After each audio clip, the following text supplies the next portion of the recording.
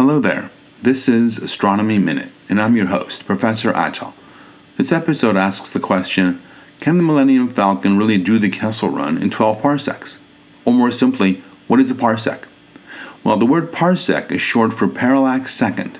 What is parallax? The definition of parallax is the apparent displacement of an object as seen from two different vantage points. The classic way to illustrate this is the following. If you're in a safe location and can hold your index finger still about 6 inches in front of your nose without endangering your life, then please proceed with doing so. Now, look at your finger with one eye closed. Then open that eye and close the other one. Look at your index finger again. What do you notice? Your finger appears to jump from side to side. How can that be if you're keeping your hand still? Well, it's because you're viewing your finger from two different vantage points, and your finger appears to jump side to side. This effect is called parallax. Now move your hand closer to your nose and do the experiment again.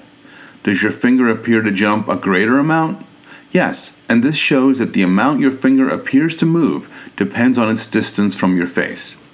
Now imagine your two eyes being two parts of the Earth's orbit around the Sun, and your finger being a distant star.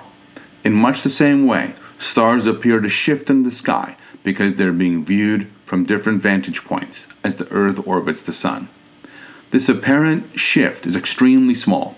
For the nearest star, which has the largest parallax, this shift is less than 1 arcsecond. How big is 1 arcsecond on the sky?